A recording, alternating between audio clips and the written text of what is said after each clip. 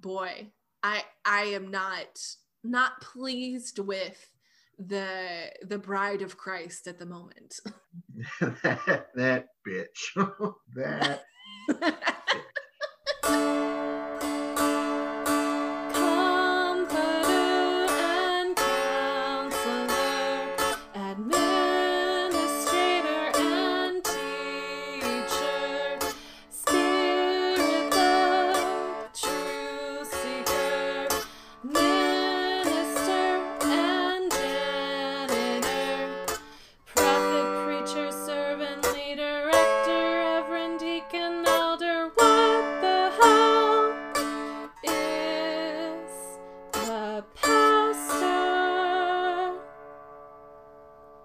Welcome to What the Hell is a Pastor, a podcast about life in set-apart ministry.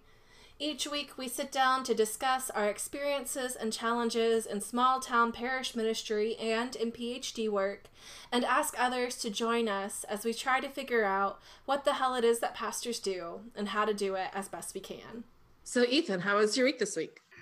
It was good. I've been, like I said last week, I've been sort of wrapping up the semester and going to be over the next couple of days starting papers and different things like that. We went and visited friends this weekend at the town where I used to serve. Ooh. Which was very nice. And so we'll see if we caught the Rona.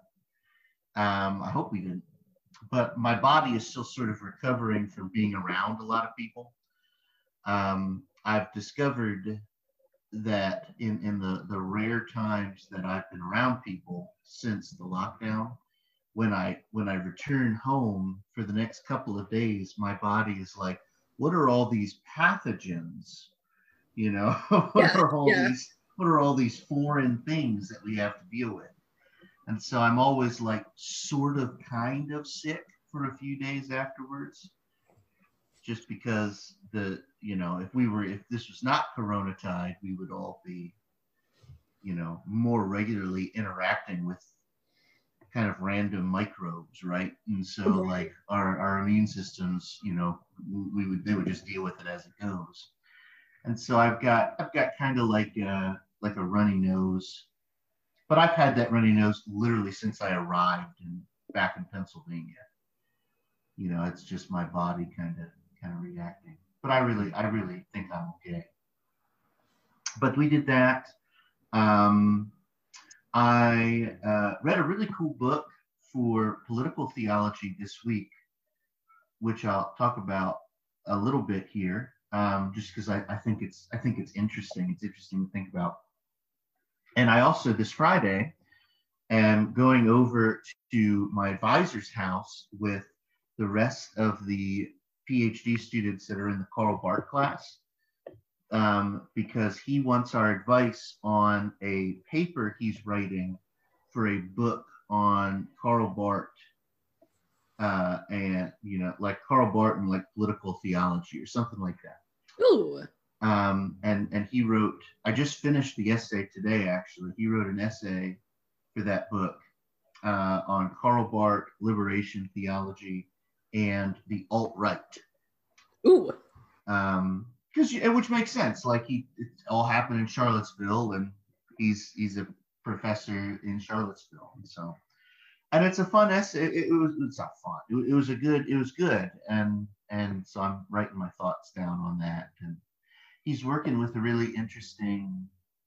I think that the most interesting part of the essay is some of his thoughts on ecclesiology, where he kind of reflects on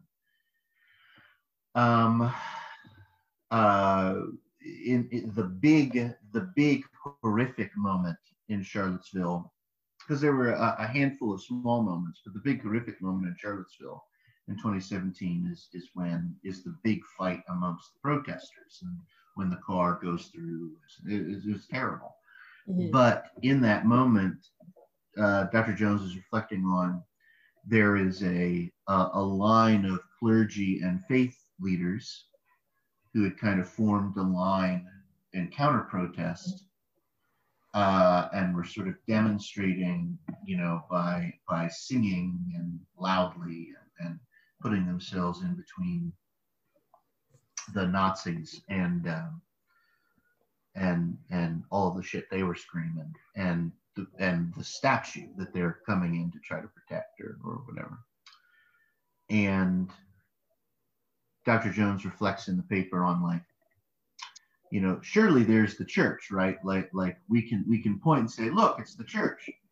But he also kind of goes on to say, but another curious thing happened where counter protesters, seeing that the Nazi white supremacists were advancing on the unmoving faith and clergy folks, the counter protesters then surrounded the line of clergy and faith leaders and proceeded to, like, physically defend them against the Nazis, and which sparks like the fight, right? Like that sparks like the scuffle.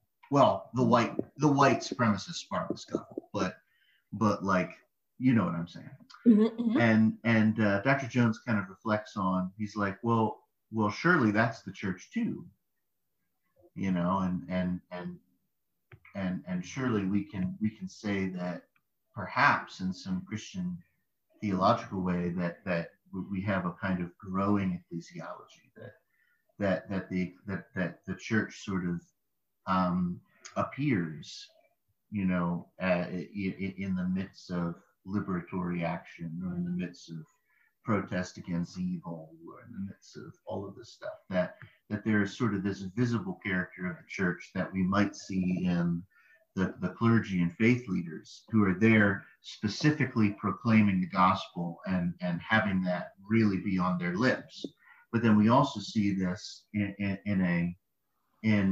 a visible way, but also in a sort of invisible way among folks of no religious persuasion, counter-religious persuasions, whatever, being moved to gather around the visible church, right? And all not out of love necessarily for what the church is saying in that moment, but out of the movement of God for liberation and the protesting of God against evil and stuff like that.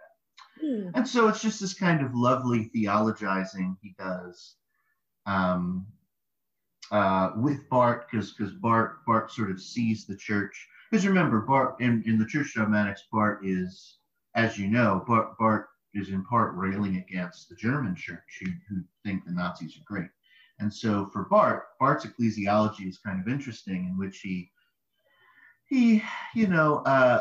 sort of sees the church as an event and less as an institution. It's not that he denies the institution, but he wants to say that he wants to be able to say that the German church that is, hugging Adolf Hitler and is like, "Ooh, this is great." The event of the church has sort of left that institution, right? Like the church can happen somewhere else. And then Dr. Jones picks that same theme up in liberation thought and stuff like that. And I just think that's a very lovely moment where he kind of visions a sort of a fluid. He doesn't use this language, but it reminds me of this, even though it's kind of a strange language, almost fungus-like church. Where it wasn't there a second ago, but then suddenly a stalk appears, like it just kind of it kind of comes up, and I thought that was a lovely moment in the essay, so I'm ready to talk to him about it. So that's cool, as he reflects on that. And he's so British, and so the cadence of his talking, of his writing, I hear him speak. I hear his. He calls, at one point he calls the alt-right bollocks. and I'm like, I mean, it is, but like, be more British, Dr. Jones, Right. Do your best. Yeah, this is great. This is crazy. Oh, where are you? Where is the? Oh, I'm terribly sorry. Like, where is that line? From what I understand, British people say that all the time. Oh, terribly sorry. Yeah.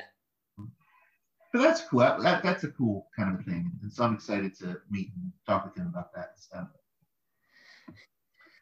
I Yeah. also, yeah. Do you have any thoughts on that before I keep going? Because I just have a couple of things that I want to throw out into the void. Yeah, I do have a couple of thoughts on that. But I think that I will save them Very good. For when I talk about my week. No problem. But continue. Tell me more things. The other thing is that this is pretty cool. So I have to start planning what I'm going to take for next semester. And there's like all kinds of the Christian theology folks are like still on sabbatical or going on sabbatical or only doing different like certain things. And so like there's like nothing for me. There's other stuff for other people, but there's like nothing for me. And so I was talking to Paul about it, and he was like, well, I know one of us has to teach something. And so that's going to eventually, get posted. And so you should take that. There's another class that I'll probably take that class whenever it's posted, whatever it'll be. There's another class on that Paul was like, I mean, the Hebrew Bible, one of the Hebrew Bible professors, I can't think of her name, is teaching a class on the interpretation of Job. Would you be interested in that? And I'm like, maybe. And in my head, I'm like, no, I would not be interested in that. I've already taken a class on Job in seminary.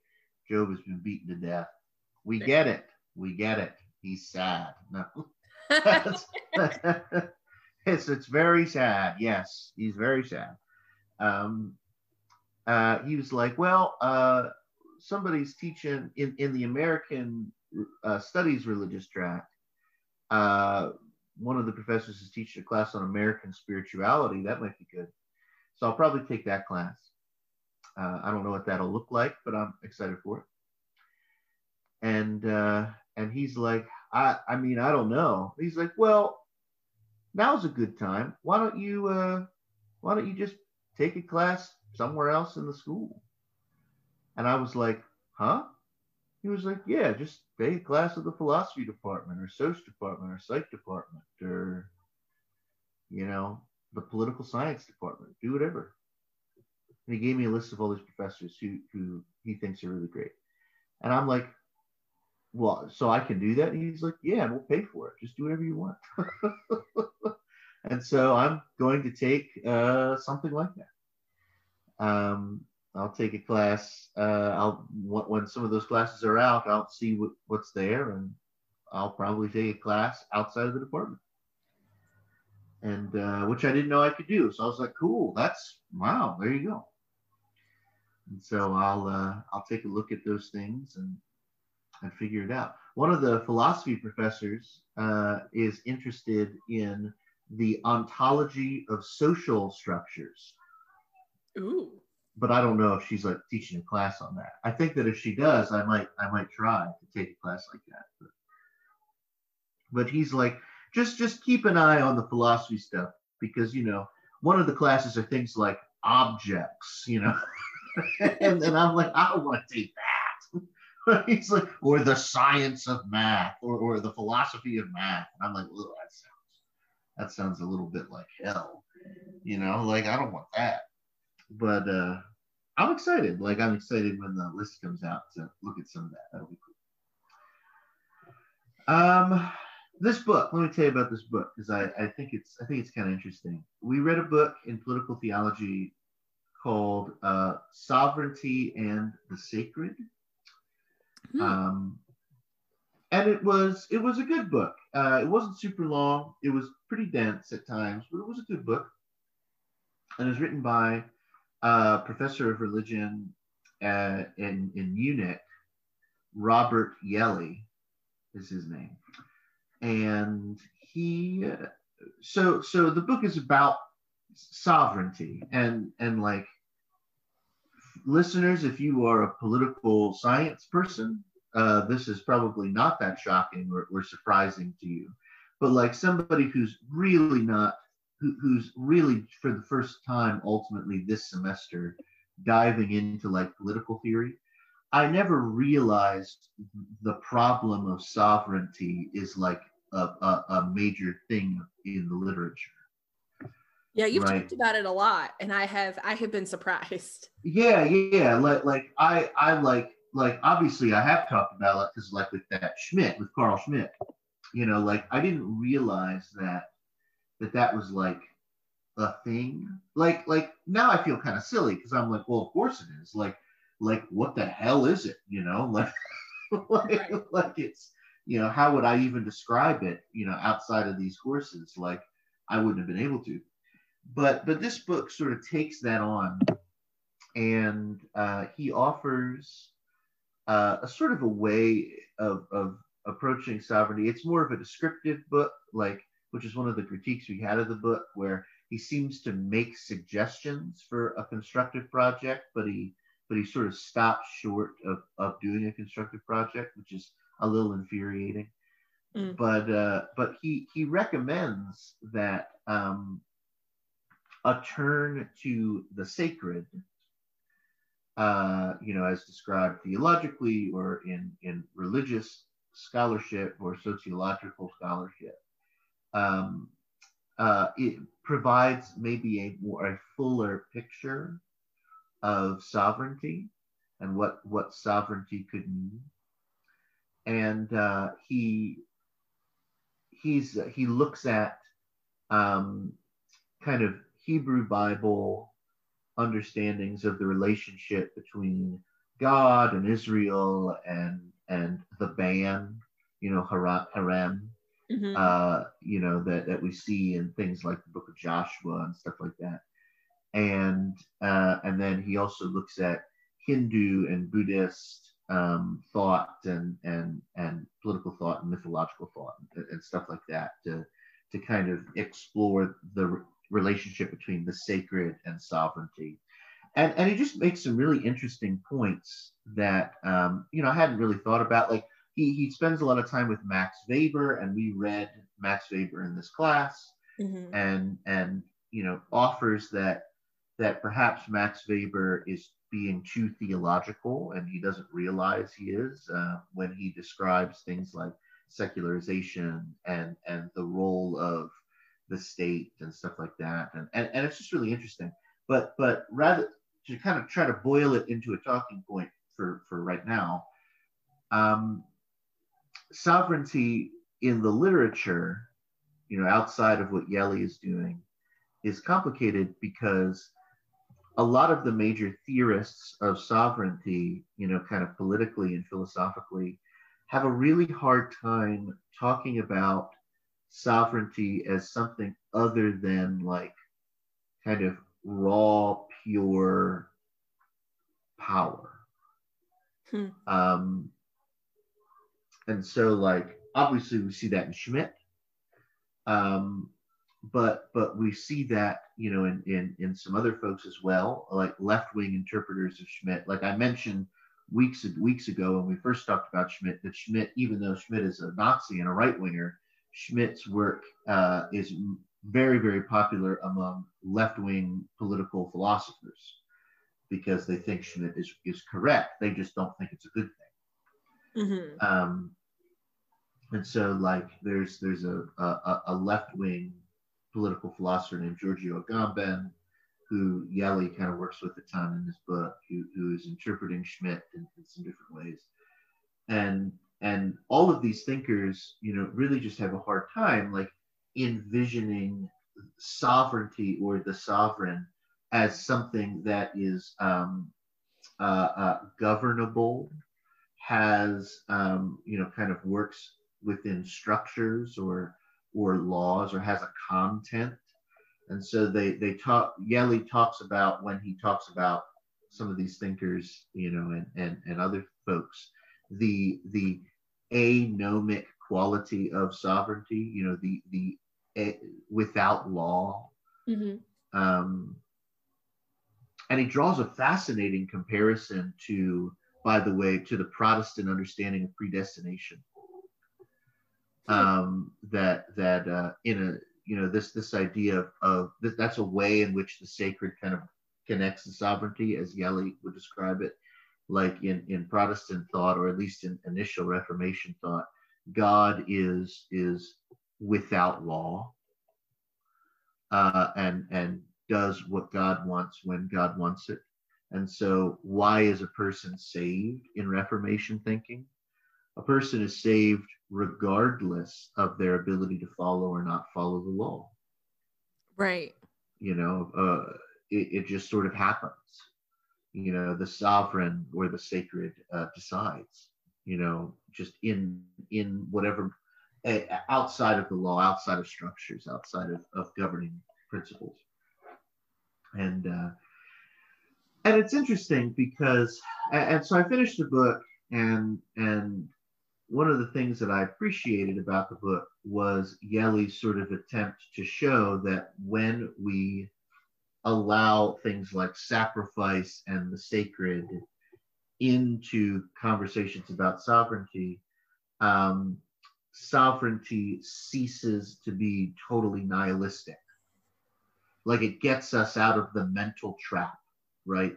Like because I think without some of that, like it's almost impossible to get outside of that mental trap, which is, I think, Schmidt's sort of point. It's what makes Schmidt really kind of creepy, because Schmidt does a good job, and folks who kind of work with Schmidt do a good job at demonstrating that. Like, there are laws and things that we use to govern ourselves. Okay, where do those, you know, who enforces those laws? Well, ultimately, you know, executives enforce those laws, right? Like in the United States, it's the executive branch. In other places, there's some comparable things. But ultimately, who enforces those laws are the laws themselves. The laws are in liberal political thought, the laws are good, right? Like human beings sort of the idea is that any reasonable human being should be able to go, well, of course I'll follow these laws. These laws are reasonable and they make sense. You know, and so that's fine. And Schmidt is able to sort of demonstrate how they suspend in the air from nothing. Mm-hmm. You know, and so Schmidt says, okay, what is actually powering all of this? Like, what is actually that which gives power, you know, to this? And for Schmidt, it's sovereignty. Sovereignty gives power to this. And all what sovereignty is the raw ability to decide if a law applies or not. You know, it's the state of exception, right? It's the the sovereign is he who decides on the exception. You know, and so and Schmidt then is able to say that's where it all is. That's the real. That's what's reality. And when folks go, no, that's not true, the only way we can really say no, that's not true, is to appeal to the fact that in some way the laws or the good or the truth or whatever is more than power, right? Like it's more than that. It's something other than kind of raw power. But if we're not really able to do that, we're just sort of trapped in this sovereign trap. You know, we're just trapped in power. And that's why I appreciate Yelly's book, because Yelly is able to connect something that is perhaps more than power, you know, into the question of sovereignty, and is able to kind of do some really interesting work there. Agamben, the left-wing Italian political philosopher who kind of works with Schmidt, goes on and develops some ideas where he talks about the sovereign's ability to declare human beings outside of the law and therefore not really human beings. And so they can be killed without impunity or with impunity, because they're not really human beings anyway. And he was writing about this in the 90s, and it's been and his thought has sort of been revitalized because of Guantanamo Bay. Right. Guantanamo Bay shouldn't exist in a liberal democracy, but Agamben is like, what are you talking about?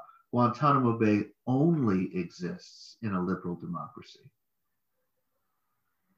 Only in a liberal democracy do we sort of sweep under the rug a rock where we put people who we've decided aren't really people. In a full-blown dictatorship, we just put them in the prison down the street, because that's just where they are. But it's interesting. It's interesting. And yeah, it's a question of sovereignty. And this guy's not like advocating like a Christian understanding of sovereignty. That's not what he's doing. Like he's applying sort of religious thought to this question and sort of demonstrating how it's actually not as simple as some of these political philosophers want to say it is, because there's always this sort of numinous excess element, right? That human beings have historically come up with alternatives to Schmittian state of exception or Agamben's, work or some of this stuff, that there's a sense in which the sovereign and the sacred are not merely expressions of raw power, but are ambivalent and terrifying and comforting kind of all at the same time. And now if you kind of take the sacred out of it and you just say, no, there's nothing sacred about it, it's just power, then perhaps there's something bad. Maybe if you take a Marxist approach, like, that says religion and the sacred are inventions of power, then yeah, we have a problem. Then there's actually no alternative. It becomes a kind of determinism, which is interesting. That's an interesting kind of way of putting it. Like, Marxist thought is meant to liberate, but in this case, it actually just traps us in a cycle. It traps us in a thought loop. Sovereignty and power exist because of powerful people who control the means of production, and the only way we can stop them is by seizing that power, against them and turning it against them. That's sort of Schmitt. Even though Schmitt's not a Marxist, that's kind of Schmitt's approach. Like, Schmitt says, this is what this is, and that's why we better get to the baseball bat before the other guy does, so that we can beat him to death. Because otherwise, the other guy will kill us, or we have to get to the baseball bat and take ownership of our country, because these liberal thoughts about and the endless talk of liberalism will continue to just make us weak, and then some other guy will get to the baseball bat and kill us, But I find that interesting. I find that kind of, if we do like what Agamben does as a Marxist and say, well, of course, the sacred is an illusion. It's an illusion set up by power to, convince us to not take the baseball bat. That if we say that's true, then we're sort of trapped. There is no power that cuts through the system, right? There is not that thing that is sort of beyond pure power. It's just pure power. I don't mean to babble, but like that's part of the power of like Walter Benjamin's paradigm is like Walter Benjamin when he envisions, the divine violence, right? The divine Gewalt. He's envisioning some kind of force that cuts across the cycle, and can break us out of the cycle. Whereas somebody like a Schmidt only sees the mythic violence, right? And it's the question of whoever has control of the mythic violence is the gods, and Yeli, I think is more identifies the divine violence, right? All right, that there you go. No, it's good. How European is yes. that whole thought structure? So I'm reading Song of Solomon by Toni Morrison while I'm working the polls, and there's a character who has a whole discourse about and it's set in mid 20th century, so they're in the 50s and 60s now, and the chapter I'm in right now is happening around the time of the church bombing that the 4 girls are killed in Birmingham. It's in Birmingham. And yes, I know what you're talking about. Yes, it is. And one of the characters has this kind of soliloquy where he talks about how white people are fundamentally broken. Like there's something fundamentally wrong with white people, because white people will just go out and kill Black people when Black people would not do the same thing to them. Like that there's something just wrong with white people because they take their situation of power or authority or like white sovereignty in the United States and then just use it to trample all over everybody else.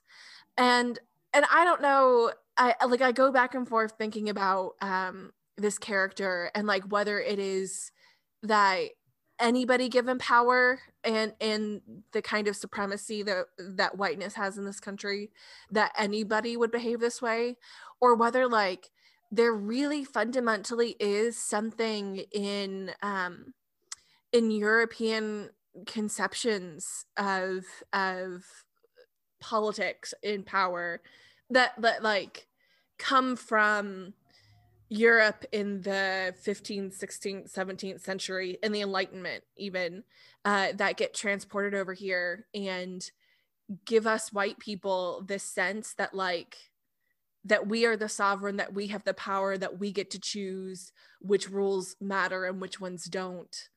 And like that whole construction could just be wrong, right? Like that there are other ways of understanding how the world works, and that you don't even have to have this question of sovereignty or these questions of laws, that like that's not a universal human thing that we have thought of, but that the emphasis on it comes from a particular, like is generated in a particular place in a particular time, and is just so dominant in our imagination that we can't think of anything else. And I don't know enough at all, and this character is not deeply educated or anything like that. Like this character is not meaning to have a political discourse. He's just kind of explaining his actions in the world that he's in. And I haven't finished the book. And so I don't think that Toni Morrison is necessarily suggesting a larger political theory with this character, more just giving a motivation to this character. But like, that's what's been going through my head as we've been talking about all of this, is that like, we can get into these deep discussions and critiques and moving pieces around on this chessboard, but like maybe we're not supposed to be playing chess. Maybe we're supposed to be playing like kickball. Yeah, maybe. So I don't disagree with you at all. Like, of course there are this sort of question of sovereignty is rooted in a Western political tradition, and none of these folks would disagree actually. That these are Western political concerns, right? That's sort of the point of identifying some of the genealogical figures, right? Like, and also why Yeli turns to East Asian religious traditions, to kind of reconceive of questions of the sacred and violence and sacrifice and sovereignty, to see if there's something in the East that the West can learn from, about itself. Like Schmidt identifies, the Catholic and Protestants for why we're at, he has to talk the way he does, right? That Weber does the same thing. So I think all of that is true. I think that herein lies, you've accidentally said something that makes Yeli a little controversial, or pointed out something that makes Yeli a little controversial. Yeli believes in constants in human nature, and which makes him unpopular among postmoderns. And he kind of says that. He's like, I think there's something about human nature that causes us to seek things that transcend the law. And he can be wrong on that. Like, I'm not saying he's right one way or the other on that. But that's sort of fun. That's it. But what makes it important is this is why he is able to draw a connection between sovereignty and the sacred, because the sacred is something that is constant in human communities, and the sacred is sort of, Yeli might say, is that thing that transcends the laws, or basic human interaction. And that thing can be graced and it can be accursed. And like, I think that's provocative. I think that's interesting. But no, like, I think that you're right, and I think what you're kind of gleaning from the incomparable Toni Morrison is correct, that there is something sort of local about these concerns, right? Like, there's something Western and probably white about these concerns. Now, if we look at the history of human beings killing each other, that's not a Western thing. That's an everywhere thing. And if we look at power structures sort of rooted in, there are some people that don't have to work to eat. Right. Which exists the moment people become agricultural. Then, we see that that's common too, right? Like that. Well, there's now some people that actually, that's another really fascinating part of this book. So and then I'd like to get off this, and I'd like to hear what's up with you. He talks about, this sort of ambivalence of the sacred. I mentioned that and I just said that something in the sacred can be graced and it can be accursed. It can be beautiful and it can be horrible. It can draw us and inspire us for two very different reasons. And he sees that play out in the role of the sacred and in religion and other things, in the move from sort of the hunter and gatherer mentality to an agricultural mentality, where suddenly with agricultural stuff, we find ourselves with a surplus of resources. And this surplus goes on then to support folks who do not have to work in order to eat. And he points out that this on one hand means that priests can exist. Mm-hmm. And on the other hand, it also means that executioners can too. Mm. You know, Mm. whereas prior to all of that, yeah, I mean, not really. Like neither of these things can exist. You know, you have everybody sort of being their own executioner and priest, which is to say that you really didn't have either of them. You just had people, you know, who did stuff, you know, for their communities in relatively egalitarian ways, which is the other thing about surplus. Suddenly, surplus means that hierarchy must happen. Hmm. And he actually kind of says this, and I find this interesting. He's like, in a world of surplus, he doesn't think it's possible to have anything other than hierarchy. Hmm. Um, Surplus wealth means that. Surplus resources means that. Um, because somebody's got to build the storage tanks. Otherwise, it'll fall. Otherwise, it's not surplus. It just you just leave it there to rot.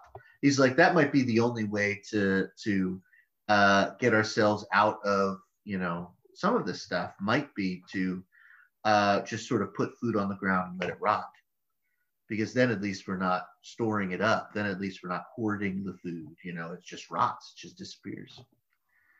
Um, which is kind of deeply unsettling in a lot of ways, but I find that kind of analysis, the anthropological analysis, to be interesting, right? Like surplus is also ambivalent, is sort of his point. Like these things that we might say are good are really ambivalent, like the sacred. The sacred is also ambivalent, you know. Predestination means that there's nothing I can do to go to heaven, which on one hand, which is an ambivalent statement. Mm-hmm. If I were so caught up in trying to follow the rules that I run roughshod over my life, and I hurt people in the process. That means that's a grace that tells me to stop. Like stop. You can't go to heaven doing that. That's not what happens. At the same time, like it also means that there's nothing I can do to get out of hell. It's up to the whims of the sacred, one way or the other. And so it's an ambivalent thing. Yeah. Yeah, I could talk about this all day, but because like that it's this whole structure is operating without the idea of the sacred, without the possibility of the sacred being wholly good, because we see in this world that that any human who is sovereign, really anything that is sovereign, has this both good and bad, this ambivalence. But then we have like the theological claim that God is good, and so what wins out? Does this kind of cynicism or maybe just realism and just practically speaking that the world is ambivalent? Do we go with that, or do we hold out hope that God is actually good? So I think that's something that Yeli didn't have the theological training to really ask, because he's not a theologian, which is totally cool.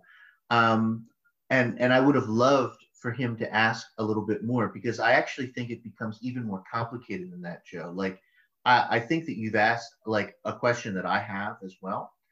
But like so the theological sources that Yeli pulls from are mostly Reformation era sources, because which I understand exactly why he does. But here's the thing: Martin Luther would not, and John Calvin would not say that God is good. Right. And that's actually really important, because how would I put it?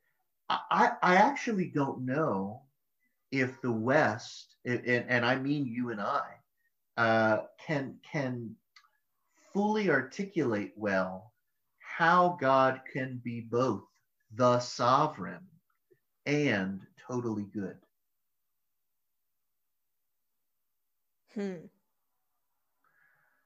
Like do you see what I mean? Like the concepts.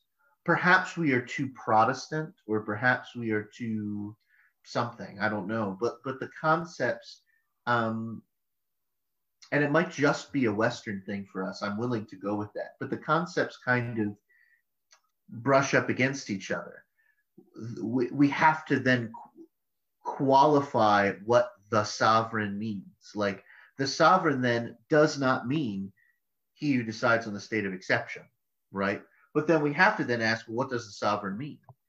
Does the sovereign really mean, that which transcends rules and laws?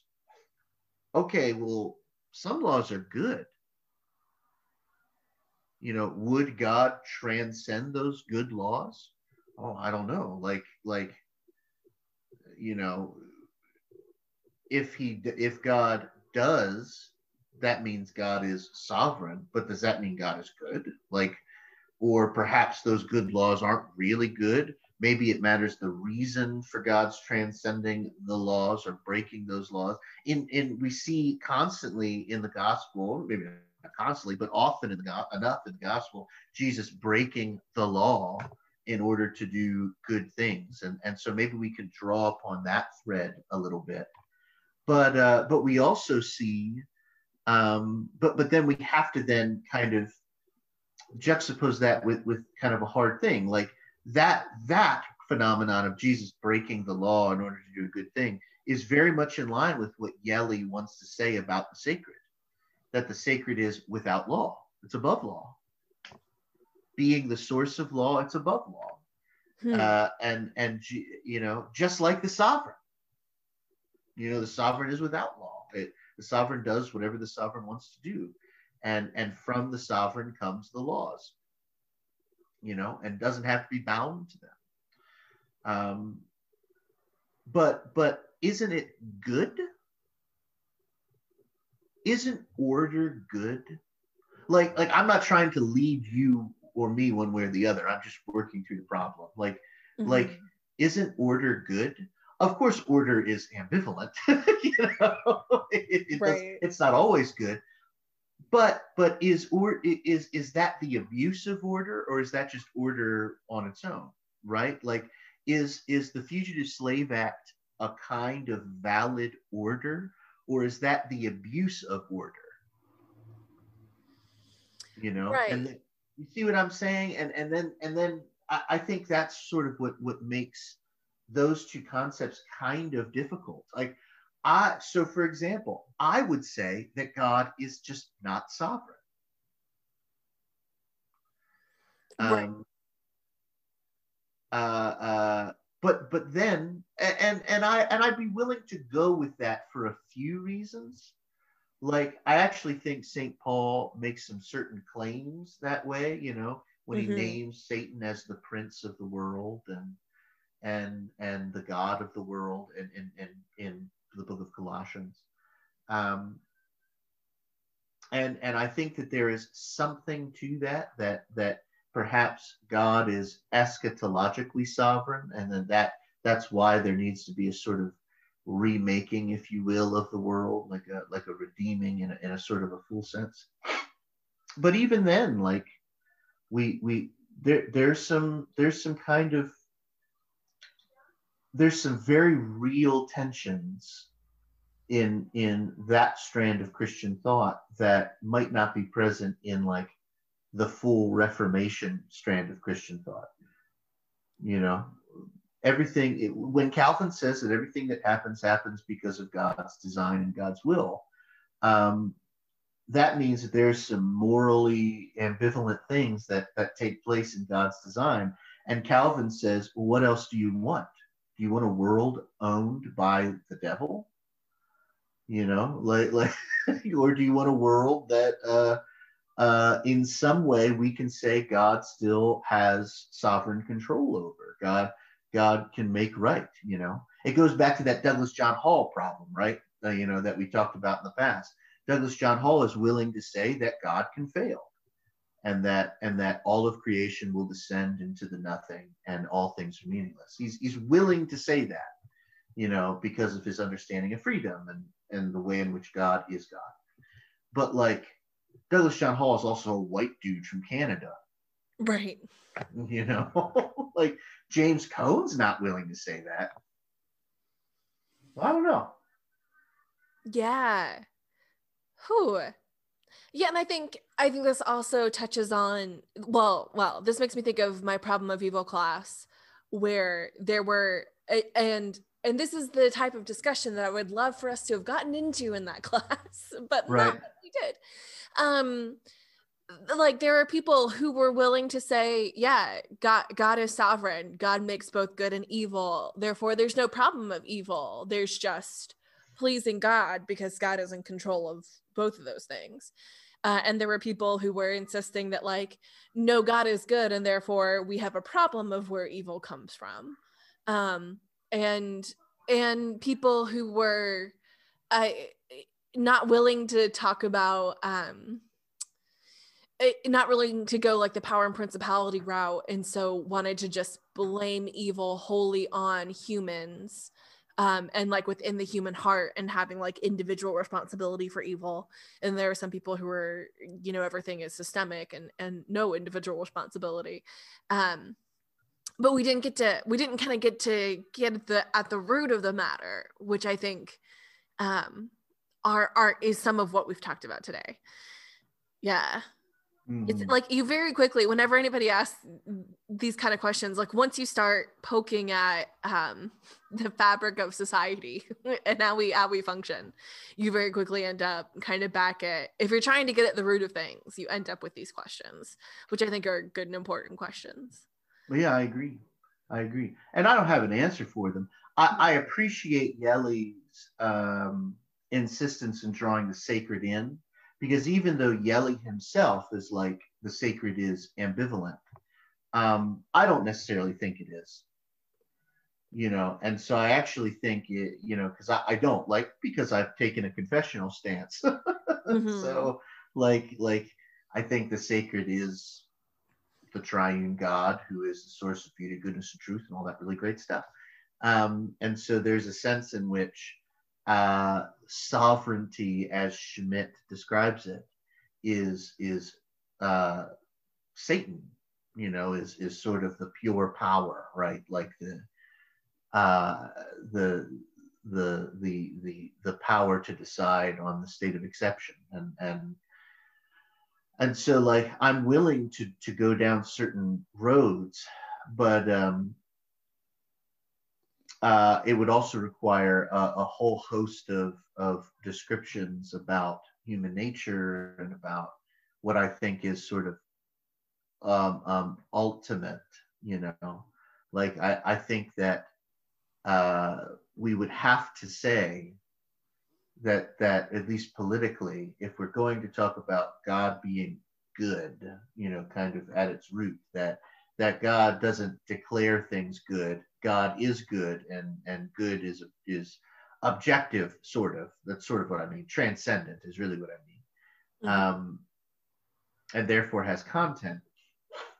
Then we kind of have to, that notion, I think, challenges some of the liberal political notions of liberation. Not all of them, but some of them. The narrative of the liberal project of the human being being liberated of constraints is the highest good. Right? The highest good is the human being can make themselves the way they want to be made, and to pursue the ends that they want to pursue, and to be freed to live a life that seems fine or good or happy to them. Like, I think, not to beat this to death, but I think the reason why Schmidt's logic of sovereignty traps us is because because Schmidt says, of course, to that. Of course. That is the liberal project.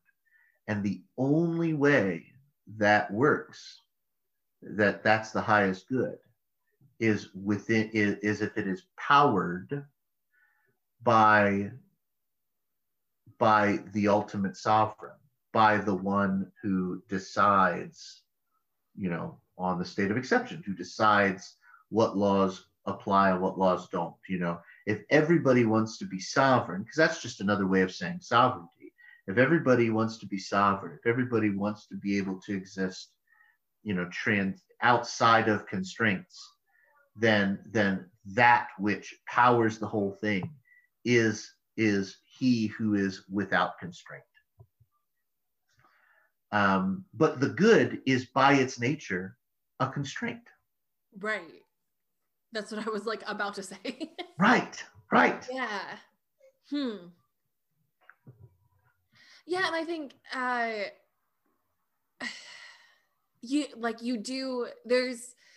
this is the funny thing about the good, or claiming that God is good and sovereign, is that it kind of logically doesn't work. You do just have to be confessional about it. And then decide to go from there. Which we don't like. I don't like. Let me not speak for everybody, but I think I don't like it. I don't like that either. And the last thing I'll say on it is, one of the reasons why I don't like it is because the kind of inner logic of it does, I think, challenge in an uncomfortable way some of the other things that we really think are good. Right. You know what I mean? It doesn't mean that they're mutually exclusive. It doesn't mean that it destroys or ruins the process, right? One of the books we read in that class is a book by Saba Mahmood, who's a Muslim scholar who studied Muslim women in Egypt and their role in the mosque movement there, of trying to become more pious and more learned and more engaged Muslims as women. And Saba Mahmood in her book says, I'm Muslim. I've trained as a Western thinker, and the categories, the feminist categories of liberation, agency, all of that stuff, only obscures what is happening in the lives of these women.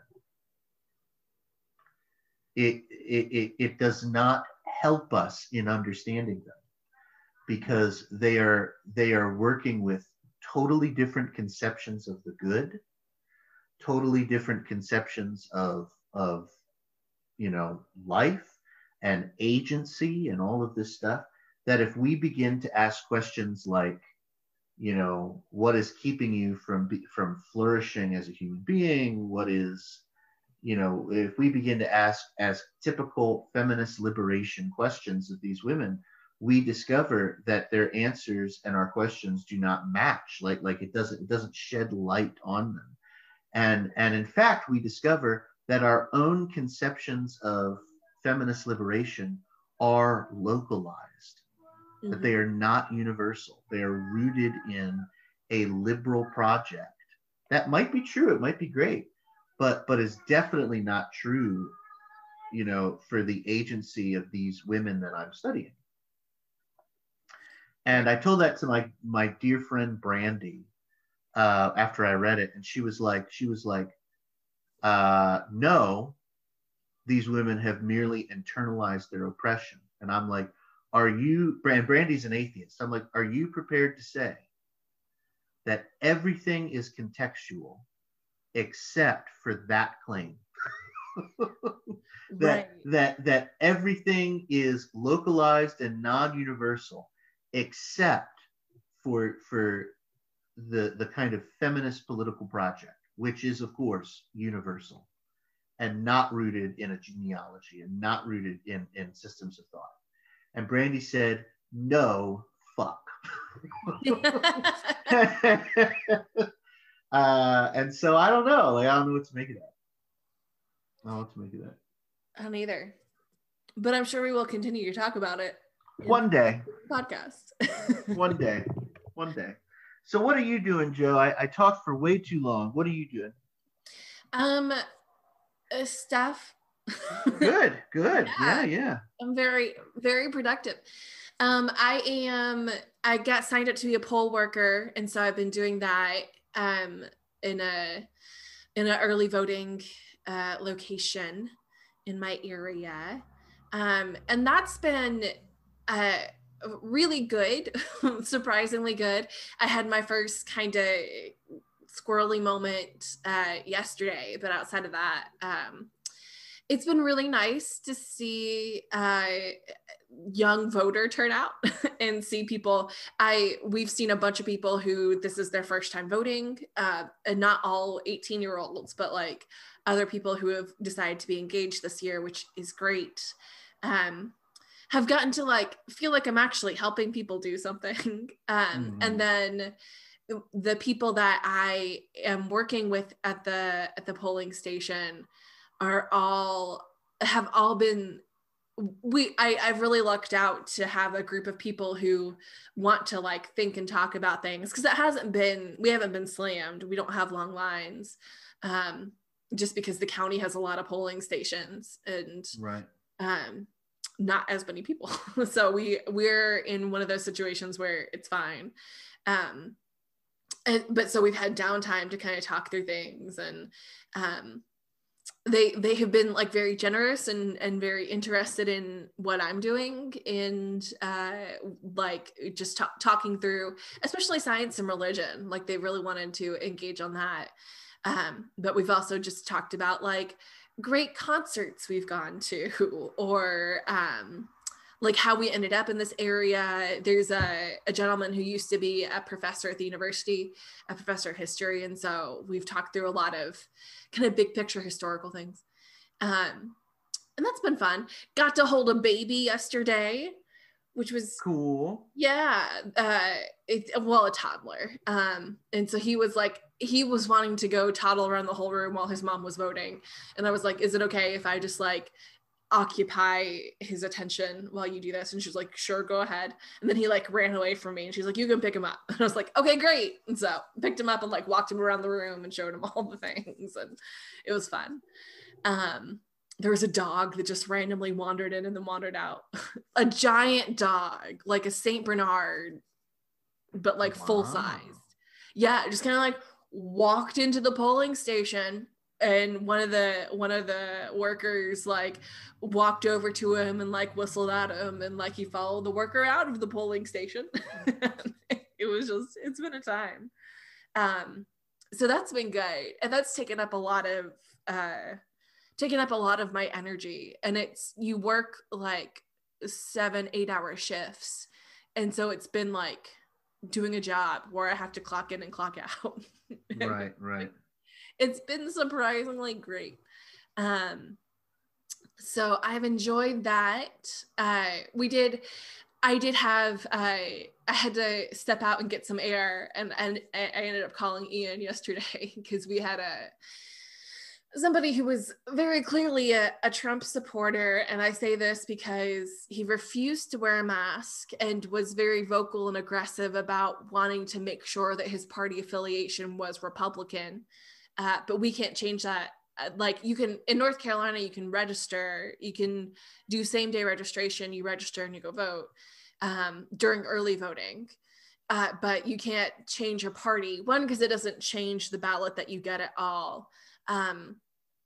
But two, like we would have to completely re-register you. And I'm not sure why that is the way it's set up, but that's the way it's set up. And so this man was just very aggressive about that, and was just being an intimidating and ugly presence. And I say ugly in the way that in the fullest sense of the word. In the way that like your Southern grandmother says ugly, like you're just being ugly. Do y'all say that up north? Well, I am a Southerner, and so of course we do. Cool. But before you were a Southerner. Before I was a Southerner, I don't even remember that life anymore. Okay. No, my grandmother is from Altoona, Pennsylvania, so she says a number of insane things that I don't fully wrap my brain around. Okay. Anyway, and so like somebody else dealt with this person, but I had to decompress after that because it just wasn't great. It wasn't great. It would be also equally not great if a Democrat came in and did that. Did something like that, but it's just less likely in this political climate that a Democrat's going to do that. I also can't even imagine what would prompt a Democrat to be as excited about being a Democrat as that. Right. There's I have to vote for Joe Biden. I can't even imagine it. I can imagine me going, well, I'm here to vote for Joe Biden. Because I did do that, like when I early voted in Virginia. Yeah. And I'm unaffiliated, and I am not unaffiliated because I'm trying to decide between the two parties. Because we can have a quick talk right now if you don't know who to vote for. Right. No, I've already voted. Okay. But I like in North Carolina, if you're unaffiliated, then you can vote in either primary. And so I like the idea of being able to go vote in a Republican primary against a Tea Party candidate. No, that's a good call. Whatever we call it now. But I also know that both parties fail me, and I just want freedom from that. I understand. I on Facebook the other day jumped onto a quick thread where somebody was like, "Who do I vote for?" And I was like, "Well, if you're thinking about voting for Donald Trump, might I instead recommend sitting at home?" Right. Or if you have to vote for somebody who's not Joe Biden, I'm trying to get roughly 4 to 5% of Trump voters to vote for Joe Jorgensen. That would be nice too. If we could just shave that off, that would be really good. Yeah. I mean, Trump is the incumbent. He is on defense. Third party is going to hurt him more than it's going to hurt Joe Biden, assumedly. Anyway, there's also been people who come in with the thin blue line hats and shirts, and I just wave them to another worker because I don't need to interact with them. Blue lives matter, unless of course one of them shows up on my property. Then blue lives better get the hell out. There is also that. Yeah. Just saying. Blue lives matter because I ain't never seen one. Police don't come to my house. Yeah, so that's been, but for the most part, people have been kind and excited about voting in a positive way, and but you do still see characters who come in who are clearly I'm gonna vote the way I'm gonna vote, and I'm in your face about it, and I don't enjoy those individuals, but they leave very quickly, so it's fine. So yeah, I've done a lot of that. It's Charge conference season, which we talked about a lot last year because it was my first one. This year I have, since I have 2 charges, it's different. But both churches are, because of the pandemic, a lot of stuff we're not looking to make any big changes. And so a lot of this is just kind of rubber stamping the same information as last year and going on. So I'm not really bothered about it this year, but it does mean that we have meetings and that's fine. I did a sermon on Sunday that I was rather proud of, and think that if I had done it in seminary, I would have gotten an A+ right out of the gate, because it was the greatest commandment in Matthew 22. And I knew that I couldn't preach on what I think loving your neighbor means because they don't want to hear that from me. And so instead I just talked about the challenge of figuring out what love means, and how we can ground that, how our love of God grounds what our love of neighbor looks like. And I use Play-Doh. I like through the whole sermon, like, and I'm just explaining like really basic Wesleyan understandings of grace as we go through it, and explaining the Trinity, and just like really just laying out some really standard doctrinal stuff. And I'm like playing with Play-Doh the whole time, and like I make different images for the first person of the Trinity. I make different images to talk about Jesus. I make different images to talk about the Spirit, and how the Spirit guides us in different situations. And at the end of it, I was like, so you just have to, so the thing that's before us is, what will we allow God to mold us into? You know, like, not a very threatening sermon. And just kind of fun. And I would have killed it at seminary. And just crickets, nothing from either church. Like, nobody was like, oh, that was interesting, or you know, not even just like a comment about the Play-Doh. But I did get one gentleman who, this is the guy, when I was late that one Sunday, that happened to be his first Sunday visiting our church, and he came back the next Sunday, which was nice. And the next Sunday when he came back, he was like, well, you know, I may have told this on the podcast, I complain about it a lot. He's like, I see that you were here on time this morning, good job. And I was like, I was even early, you know, like making a joke about it. And he goes, well, you know, I've managed to be on time to church about 400 times, so you've got some catching up to do. And well, fuck you, dude. Exactly. That's the point of comments like that. Where does that come from? Just being a dick. Anyway, and so I like laughed it off, but like, I sure as shit have been on time or early to church many more than 400 times in my life, right? I've gone to multiple services at most Sundays of my life, and I've been on time for the majority of them by far. Like, this is one of 3 times in my memory that I have been late for church. So fuck him. But then this Sunday after this sermon, he goes, you know, there's a lot of work in that sermon. And I laughed at it. He goes, you know, you could have just plowed a field and explained that to us while you were doing it. And I was what is this guy saying? Who is he talking to? I don't know. Christ. And so I like laughed it off, and I was like, oh, I didn't even think about that. He's like, anyway, we're going back to Florida. See ya in the spring. And I was like, see ya. Like, fuck you, dude.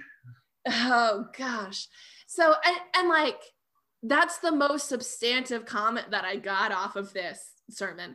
Now, admittedly, like, I didn't spend hours and days planning this, right? Like, I came up with the idea in lectionary group and like mulled it around during the week, and then like wrote my script on Saturday night. Like, it wasn't, I didn't throw a ton of effort into it. It was just stuff that I know, but like, I was really happy with it.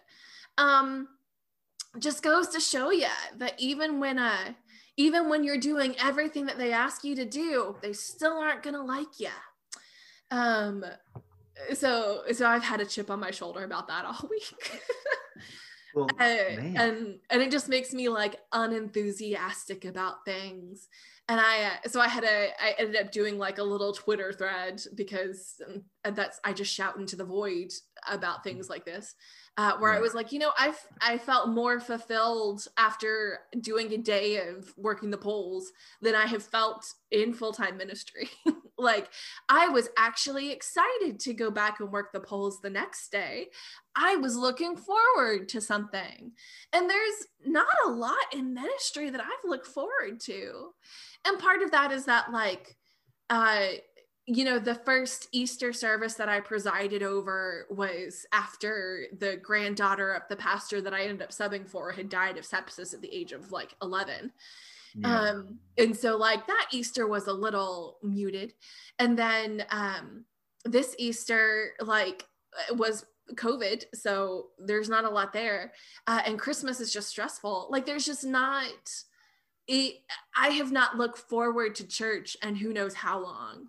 And so I was talking to another friend of mine who the church has not treated her well in ministry either. And she was like, you know, that's ministry burnout. That's what it is. And I'm like, you know, I feel it. We, before this episode comes out, there's an episode where Nick describes leaving, and he's like, I'm not burnt out, I'm more on fire for ministry than I've ever been. And I'm like, well, where the fuck are you getting that from? Because I'm not. Like, I just, yeah. And I appreciate Nick, and I think he's going to do great things. And I think that missional ministry outside of parish ministry is going to be really good for him. And I'm excited that he's excited. Yeah, Joe, I mean, once again, by the way, when I was hanging out with Matt this week, after we went to see Matt and Amanda, Matt was like, I need Joe to know that I shared the episode with the guy who like interrupted her during service, like with like Amanda, who's his wife, and some other folks, and everybody is just like, what the fuck is that bastard doing? Like what is going on? Like, we're all on Joe's side. And I was like, oh, I know. So you've got lots of central Pennsylvanians who are like, this is absurd. No, I mean, everybody outside of that church has said that. Oh, goodness. Yeah. Well, if they ever want to start attending my church virtually to get my numbers up, I won't say no. You know what? If anybody would like to do that, you let us know, and we will send you the link. That's a good point. Okay. Yeah, like I think, Joe, if I may say a couple of things that you simply can ignore, because who the fuck am I? I think that totally understand ministry burnout. Burnout's awful. You need to do what you need to do, and whatever decisions you make in order to rectify that burnout, I'm behind you 100%. B, I really just think your context is real shitty. I really don't think it has a whole lot to do with like you. It certainly doesn't have a whole lot to do with your DS. Your DS seems great. You know what I mean? Like I'm thinking about my context and how many of the things that caused me to consider doing something different than pastoring didn't have a whole lot to do with my congregation, but had more to do with where I was living, what was going on in me, the state of my conference, stuff like that. But like, as I reflect on all of the stuff that you and I have talked about, like, you lack, and this isn't on you at all, this is on them, for whatever reason, your context lacks bold people who are prepared to not only stand by you, but shut down nonsense, even if they don't agree with you all the time. Mm-hmm. You just don't have the people that every pastor is supposed to have, Joe. Like, this isn't the stuff you're experiencing is not normal stuff. Right. I experience bad shit too, like we all do. And some churches are more toxic than others, even while they're in that sort of healthy range, right? Mm-hmm. But a church that has, the spirit within them and potential to move forward and even a little bit of health will have people who regardless if they think that you are, right all the time or agree with everything you're saying, who are prepared to boldly support you, stand by you. Like Matt and I were talking about, this guy interrupting you in service, and Matt's like, can you even imagine how that would have gone, with you? Like, the only reason that happened is because Joe is a woman, and that's ridiculous. That came out of Matt's mouth, by the way. So just letting you know. Thanks, Matt. Matt sees it. Matt, friend of the pod, thank you. And I'm like, I agree, but it's more than that, because yes, Joe is a woman, and a lot of what's going on, I think, is sexist bullshit. But the other side is that apparently nobody at Joe's church is filled with the divine figure at all, who are prepared to like if that would have happened to me at my church, like, even if I was a woman, I can count at least 3 or 4 people to immediately stand up and tell that guy to sit the hell down. Like just because of the kind of people they are, just because of the way they're discipled, just because of how inappropriate they would have found that. Even if I were you, you know what I mean? Like even if our roles were switched, and that's because of the health of the congregation. You know, that doesn't have a whole lot to do with you and I. That has a whole lot to do with the Holy Spirit working in a place, and then a place being receptive over a long period of time to that. And so, like, I say all of that to say, if only this appointment would have been different. Mm-hmm. Because I don't think I take this for what it is. I don't think it's pastoral ministry itself, because I think you're quite good at it. And I think that lots of it could give you life. But I really think it's that context, Joe. Like I think it's just one of those lost contexts. You know, if I was your DS, you know, and all this was happening, for whatever it's worth, I'd be like, okay, well, congratulations on your last pastor, because I can't imagine subjecting somebody else to you people. I can't imagine why that would be good. So figure it out, you know, and that would be it. Because that kind of stuff is just always incorrect. It's always uncalled for. It always shows a spiritual anemia, you know, that might not be worth salvaging. And if you had a different context, like if you had people who like if you had problems like anybody else, but just had bold people who are interested in following God and who are, because of that, prepared to stand by you, I think that we would be having fundamentally different conversations. Not just because different things would be happening, but like, I don't think you'd be so burned out. I think you're right. I think that there's a lot of factors going into it. But I think the truth of both of these churches is that they have been, there has been a group of 5 or 6 women at one church and 3 or 4 women at the other church who have been like pulling these churches along for the sake of community, for the sake of the community that has been there, while the part-time pastors that they've been assigned have I don't want to say phoned it in, because that's not necessarily true, because like good ministry has been done here, but just didn't engage in ministry in the way that I need to, and that in the way that like the Spirit calls me to. And so I think that the DS was hoping that like having me here would be a shock to the system, but in a good way, of just like, here's something to like get the heart beating again, you know, here's something to re-energize. But with the pandemic and with those motherfucking doors and with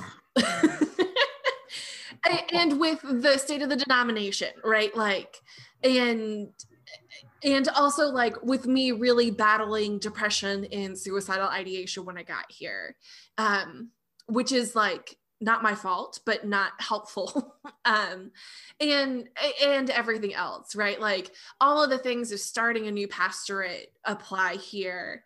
And all the things of starting your first pastorate at a seminary apply here. But like, this was always going to be a difficult appointment for anybody. And I think that I've handled it well, like as well as I can. It's just that the shock to the system came at an inconvenient time for world events. And instead of re-energizing it, instead of restarting the heart, it has just caused the body to like flood with anxiety. And so because they have tried so hard to be there and to just try to hold on until like God did something. And then, you know, like God probably did something, and they were relieved and thought that they could just go on with their day now, and that all of this was my problem and no longer their problem. And you know, when you yourself are exhausted, it's very difficult to be bold. And so I don't blame them necessarily for a lot of the ways that their inaction and their lack of courage has hurt me. But like, the fact on the ground remains that they're not capable of being the kind of church that I really long to lead. And so that leaves me in this kind of precarious position of trying to be the leader that they need. And it leads to burnout, right? Because that's a chasm that's really difficult to that you can't jump across, and if nobody's willing to help you build a bridge across, you're just stuck, you know.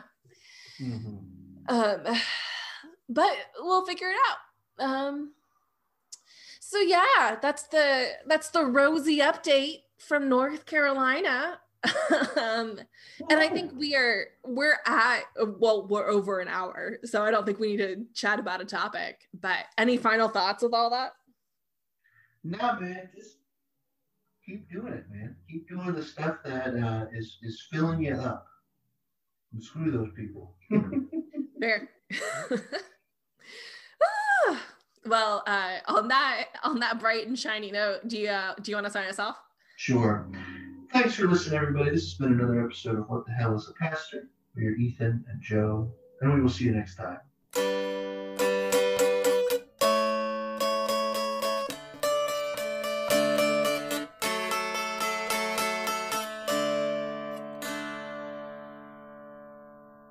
We're feminists here. We are feminists. Hashtag feminism.